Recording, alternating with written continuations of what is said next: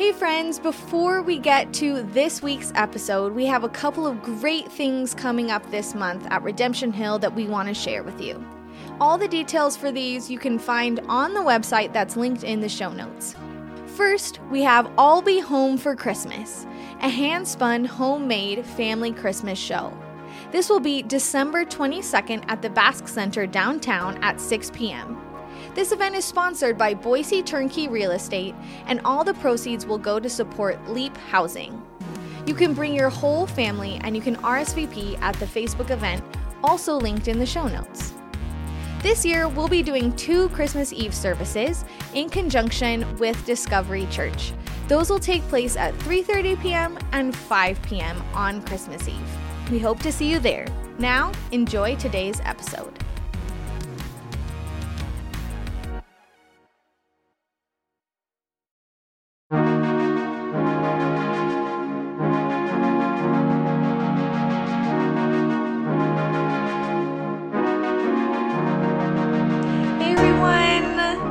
Welcome back to another Instagram live session where we are in the middle, if you're watching this live, of a beautiful winter storm. The snow is incredible and it's great news because if it's going to be cold, it might as well be pretty. And we are also in the middle of a series on what it looks like to be hospitable. Last week we talked with Robert on the way God designed God's people to be hospitable outposts of the kingdom of heaven. And this week we are going to dial into the person of Jesus, really getting into what it means to practically follow Jesus in the way that he cared for those around him by drawing near to them. So Jessie is going to be our guest today, and I'm really excited to talk to her about identity and proximity and boundaries and all those fears wrapped up in talking about practical hospitality. If you're anything like me, you love the idea of hospitality, don't so much love it in practice. But we're going to wrestle through all that today. So last Sunday, Jessie looked at the life of Jesus in Luke and how Jesus showed radical, intimate, vulnerable hospitality to friends and strangers alike. She talked about 3 barriers that we come up against when faced with the choice to be hospitable, the paradigm shift we need when considering hospitality, how our assurance in knowing who we are in God changes our ability to show that same love to others. And she asked us to think through what this idea of hospitality could look like now in our own lives, not as travelers, but as people who have a place to stay. And we're going to talk through all that today and ask the question, what does hospitality look like for us now? All right, so we're going to get Jessie in and we'll get rolling. Maybe. Let's see. There we go. Hey, friend, how's it going? Hi, good. Good. Having snow out there and I know. It's so nice. Sam gets so mad when I'm happy about the cold weather because he works outside. Oh. You would not say that if you were outside all day, which is true. Probably true. I look at it. Wear my fuzzy jacket and watch the snow come down. It'll just be so warm. Love it. All right. So to get started today, it seems like to me that this idea of hospitality is wrapped up and tied to almost everything else. In the ideas of humility, love, intimacy, boundaries. And we could go a lot of directions today, but I want to camp out in those ideas of boundaries and practical hospitality. So to get started, I think there's a lot of, when you say hospitality, there's a lot of different things that can come into your mind. I think in our growing up, we think about it like it's having somebody over for dinner or like saying hi to somebody at church. But I'd love to hear how you would define hospitality so we can set that down as we go into our conversation. Okay. Yeah, we talked about this at church on Sunday, the idea that there's a difference between generosity and hospitality, because generosity is something that you can give without actually connecting with someone, but hospitality is really defined by a shared space. So when I think about hospitality, the three things that you're sharing are your space, your time, and then a lot of times your food, because a lot of it happens around a table. So I think that those three components are important. And the way that I like, there's really only two ingredients to hospitality. One of them is that you're home, and the other is that you invite people in. Mm-hmm. And that, like, after that, it's really up to you what it looks like. Right. Yeah, that's awesome. Okay, so that gives us a good starting place to jump off of. So I want to start with saying, I'm going to read back to you since you said on Sunday, and we're going to dive in from there. Okay. So you said we've gotten really good at keeping the wrong people out, but now we can't seem to find a latch to open that gate back up. And this feels very true, very poignant. And I would love to talk about those barriers that keep us from being hospitable, in contrast to setting up healthy boundaries. So where do these narratives of all the barriers that come in our mind, right? That like, I can't have people over, my house isn't that good, I'm going to be too busy. How do we hold those narratives of boundaries, and then at the same time create and set healthy boundaries? How do those two things play out together? Does that make sense? Mm-hmm.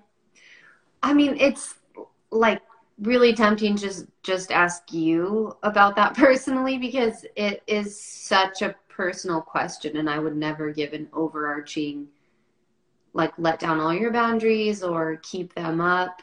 Yeah. So much of this is just this messy personal work of asking God what that looks like in your own life. Mm. And we, like, our generation, and you're younger than me, but you know, for the last 30 years, the word boundaries has very much been given to us as like, here's a way to keep yourself safe from the people that you don't like. Yeah. And some of it is really healthy, and thank God that we have this like shift in culture where we are allowed to set boundaries, unlike generations past.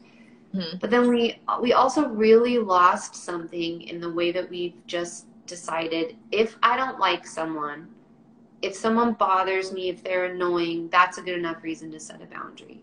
Yeah. So instead of boundaries being, like a guardrail against the side of a cliff, it's actually just like all these unimportant fences that we've also put up. Like, the cliff is dangerous, and we don't need to have dangerous people who have proven themselves in our lives to be dangerous. That is a really different conversation. Mm-hmm.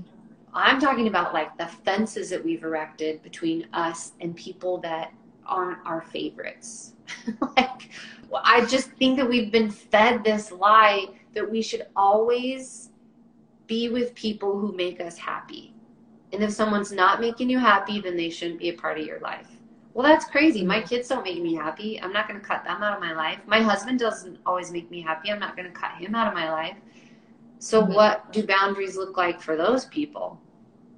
That's where it gets messy, and that's where it becomes a very personal relationship with you and Jesus, of asking, where am I doing this for my own sake, and it is no longer for the sake of others? Yeah. It's that like internal shift of like, from me to others. Right. Yeah. Why is my comfort the guardrail? Mm-hmm. Comfort shouldn't be the guardrail, I guess, is really, like, I mean, that's not biblical. That's not how Jesus called us to live. Like, it's pretty uncomfortable, you know? So if we're not willing to be uncomfortable, then we're also really missing out on taking some risks and seeing what God has to do inside of those risks. Mm-hmm. Yeah. Great. Also, if there's a lot of people in your life who don't feel safe, you should go to a counselor and like get some help with what boundaries are appropriate. I'm not a counselor. Yes. No, absolutely. that's a different conversation. But Yeah. take care of yourself, please, everyone. Yes, please do. So I guess then from there, can you talk about how that journey has looked for you? Like, what has that been like for you in figuring out, okay, these are places where I need to open up my proverbial gate and let people in? Yeah. How's that been for you? Okay, well, two things have been really important in that. One is that other people's opinion of me and my opinion of other people has had to be completely reconstructed. So if the people who come in my home get to determine my worth, then I'm going to be very hesitant to let people into my home. Because I'm asking them to give me something that's not their job to give me based on how I serve them, how they feel at my house. So that's one thing, is the needing the approval of people. And then the second part of that journey has been taking some authority in my own life of, like, I get to set the culture in my house. Mm-hmm. And that's been really important. And it has to be very intentional. So when we set the culture in our house of, like, this is a place where God's name is glorified, and this is a place where we all have to feel welcome, not always comfortable, and sometimes annoyed, but do we feel welcome here? That's a culture that we set with our kids, and that's a culture that we want for everyone who's coming in. And then on the flip side of that, the people who are coming in the house, while they'll affect the culture, what they think about what's happening here can't determine my worth, or I won't have them over. I'm gonna pause you just one fast minute. My dog, of course, decided this exact minute as the time that she needs to go outside. So just hold on. We'll circle back.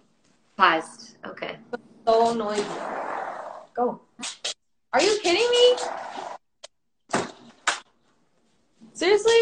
I open the door for her, and then she notices that it's snowing and won't go out. So yeah, she's like, I don't have to go that bad, actually. I'm just kidding. Okay. I don't know why she's barking. I'm sorry. I'm just going to mute myself, and then we can continue on. Sorry to interrupt you. Oh, it's fine. Did you have more you wanted to say on that?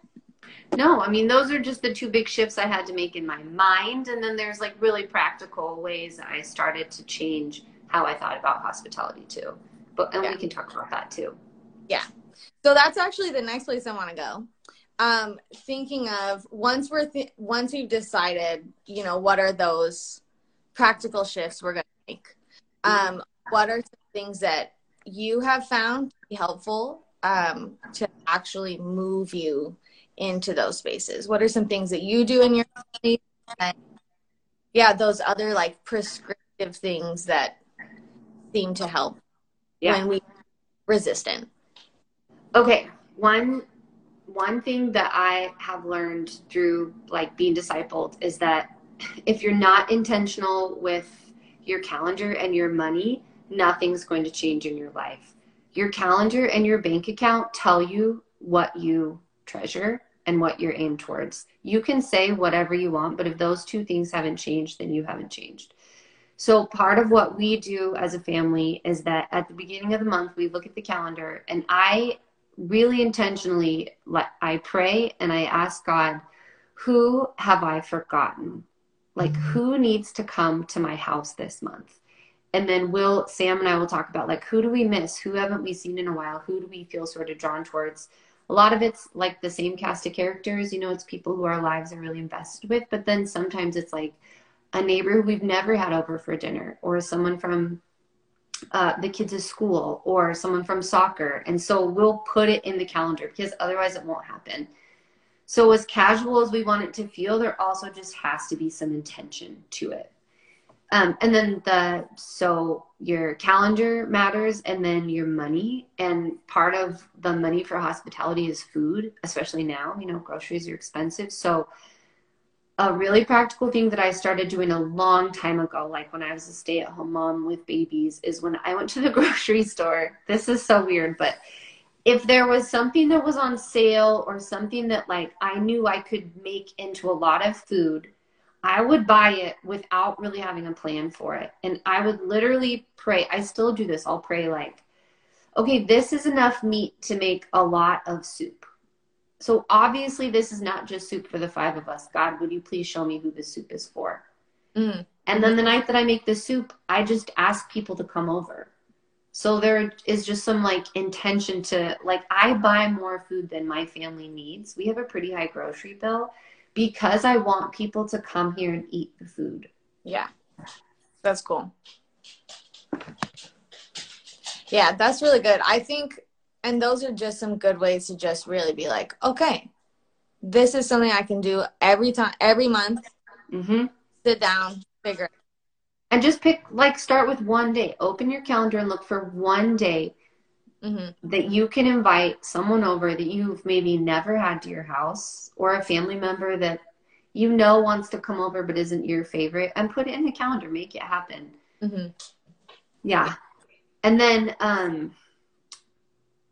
yeah, I mean, I have a bunch of these. I don't know if you want to No. talk about it. Okay. Because there's other people that I've modeled my life after and that I really admire. Yeah. Like the Pavlishes from Redemption Hill are so good about having people over. And one thing that I've noticed about how they do it is, like, it's so casual. You just get folded into the Pavlishes family. It's not going to be like some big thing that's planned forever. It's just like, hey, we're having waffles on Friday. Do you guys want to come over? And they're really good at it. I think that Robert and Malia are really good at just having an open door policy. Like, you can really stop by their house at any time. They have 4 kids. They both work a lot, but it's not like you're going to be turned away, which I find really incredible. Amanda and Clint are like that with their neighborhood kids. So they've just like built a culture at their house where neighborhood kids feel very comfortable coming in and out. And there's a price to that. You know, they have had like stuff broken, stolen, whatever. They're always feeding people, but Amanda's just really committed to like that the mess is worth it.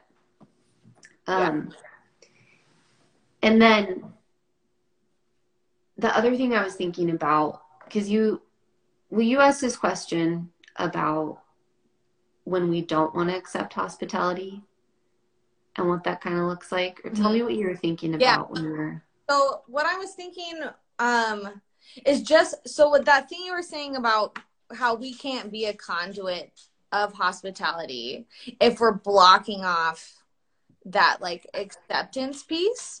And I've been thinking about that a lot, just in the ways of how often we think of ourselves like as a burden. Like, I couldn't possibly, so I'm not going to. But how that attitude blocks us from being able to also give hospitality. Kind of like with the story of Peter being like, no, Jesus, don't wash my feet. So that was my thought. How are hospitality and like humility and vulnerability all connected to each other? That's such a good question, and it really flips hospitality upside down. And I have a couple friends who are really good about pushing that for me. They'll just tell me, like, we don't care what we're doing, we just want to be with you. And that has been a really hard message for me to receive. But I was thinking through like all these weird things that I've done with people at my house. Like, my friend Claire comes over, and like, if I have a job I don't want to do, I'll call Claire and say, please come talk to me while I clean out this closet, because I'm so bored and I won't do it unless you're here talking to me. So she'll just come and she'll like bring her laptop and sit there and talk to me while I clean out a closet. And that's it. And she wants to be at my house doing that because she loves me. She doesn't need me to like present this big thing for her, which is what I think she wants, you know? Or like Jessie Peck was reminding me of a time when I was really overwhelmed close to Christmas time and very behind. And she offered to come over and help me wrap all my Christmas presents, which was pretty embarrassing. Like, hers had been wrapped for weeks, obviously, and this was probably like December 23rd or 24th.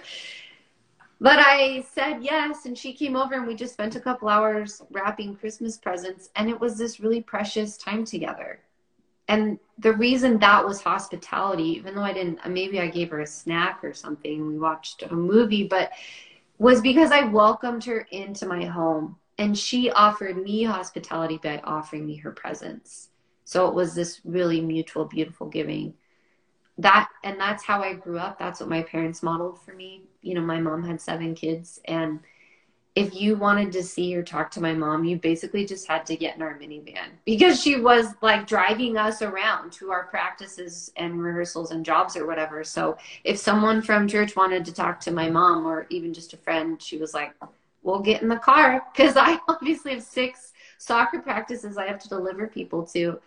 And that was how my mom showed hospitality to people, was welcoming them into our very messy minivan. And she just didn't care, and neither did they. Yeah. Yeah, that's so good. It makes me think I had a professor in college once who when I was back in Wheaton visiting everybody, he was like, "Hey, Alyssa, would love to hang out with you. You want to walk with me to the dry cleaners?"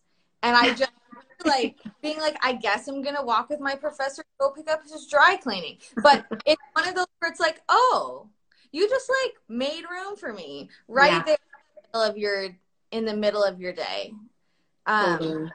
Yeah, and I think this thing you're talking about feels so like we make hospitality such a big like formal thing in our brains.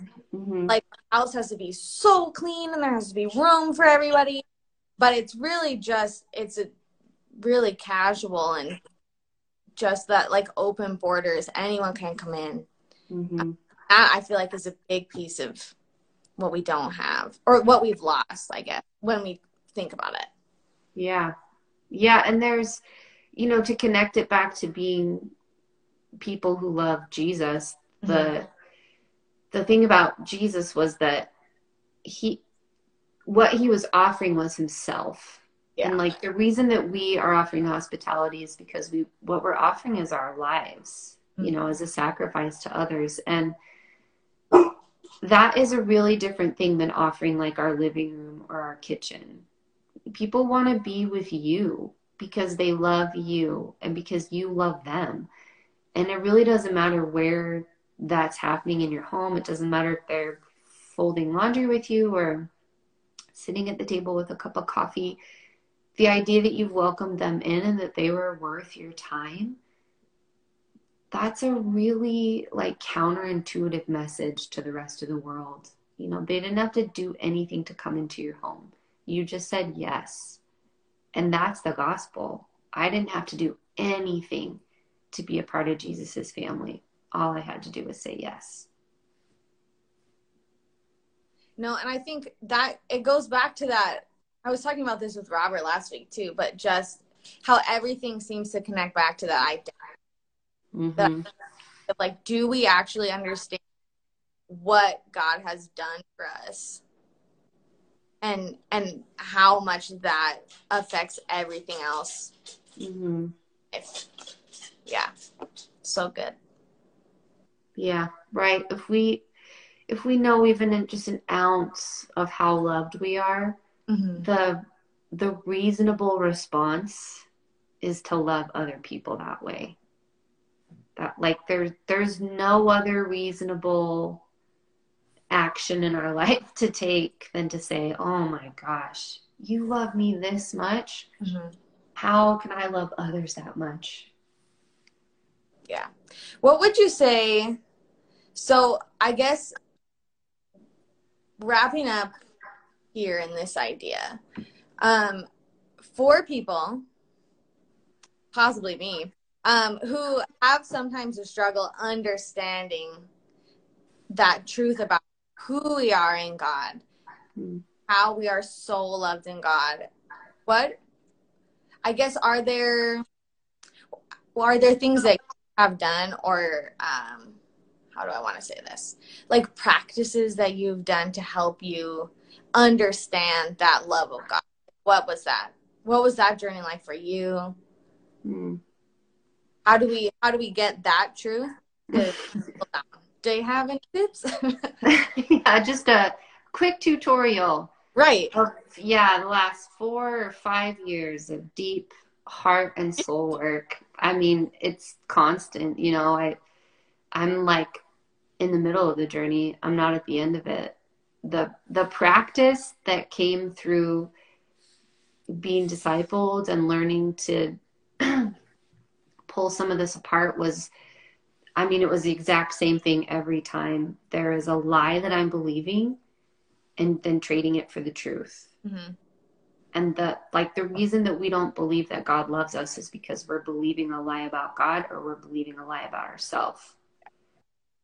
And that's just like the work of being human, is to say, what is true, what is true, what is true. And we have to do that in community, and we have to do it forever, you know?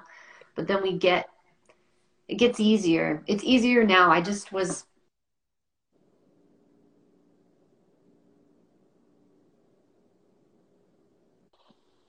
There we Are go. you there? Yep. Sorry, I have a time limit set on my. Oh, shit. I have a time limit set on my social media, and I hit it. Something came up this morning that I felt very defensive of, for instance, in my identity, and really wanted to like keep saying things so that these people would like believe the good about me. And it's easier now. It was so much quicker for me to see like, oh, this feeling in me is not feeling worthy and needing them to give me my worth. They can't do it. Who can? And it was just like, that was quick. You know, it's gotten faster. So you're doing the right thing because you're doing it in community. And I'm really excited to be on that journey with you in our huddle. Yeah, I am excited too. Yeah. It's all that like learning how to, like that piece of learning how to feel it in your body when it's coming, and being like, oh, this feeling is this. Yep. Right. You know, I feel like we don't talk about that very often, like how to take those feelings in our bodies and understanding like what God might be speaking to us through those. That's such a different idea. Totally. Mine is so specific. Like that, the thing that happened this morning, it's like a tightness in my chest. I feel like I had 10 cups of coffee. And that, like, I've just learned is such a clue that I'm looking for other people's approval. It's like, it's funny that it's always the same. And I know it's different for other people, but in my body, that feeling is important to pay attention to. Yeah, that's great. Well, my friend, that is pretty much all I have, unless you would like to share anything else before we go. No, I'm going to write some of this up, just some like really practical ideas about what hospitality can look like and steps to take to make it a habit in our lives, because, you know, habits and patterns are what actually form us. So I'll put that up like on Facebook and Instagram later this week. Perfect. Thank you. And hopefully, if you want to send it to me too, I will put it on our website, in our blog as well. So it'll be also for people to peruse. Okay. I will do that. Awesome. Great. Well, thanks everybody for listening. Thanks, Jesse. Yep. Love you guys. With us. It's good stuff, and it feels encouraging to know that we're all doing it together. Totally. We're all on the same path. Sure are. Okay. Have a good day. Bye, everyone. Bye. Thanks again for listening. Make sure to subscribe to get the weekly episodes in your podcast feed. You can find out more on how to get connected with Redemption Hill at redemptionboise.org/connection, where you can fill out the Connect card and start your journey today. For regular encouragement throughout the week, follow us on Instagram at Redemption Boise. We are so glad you're here and are excited to accompany you in your story with God. We hope to see you soon.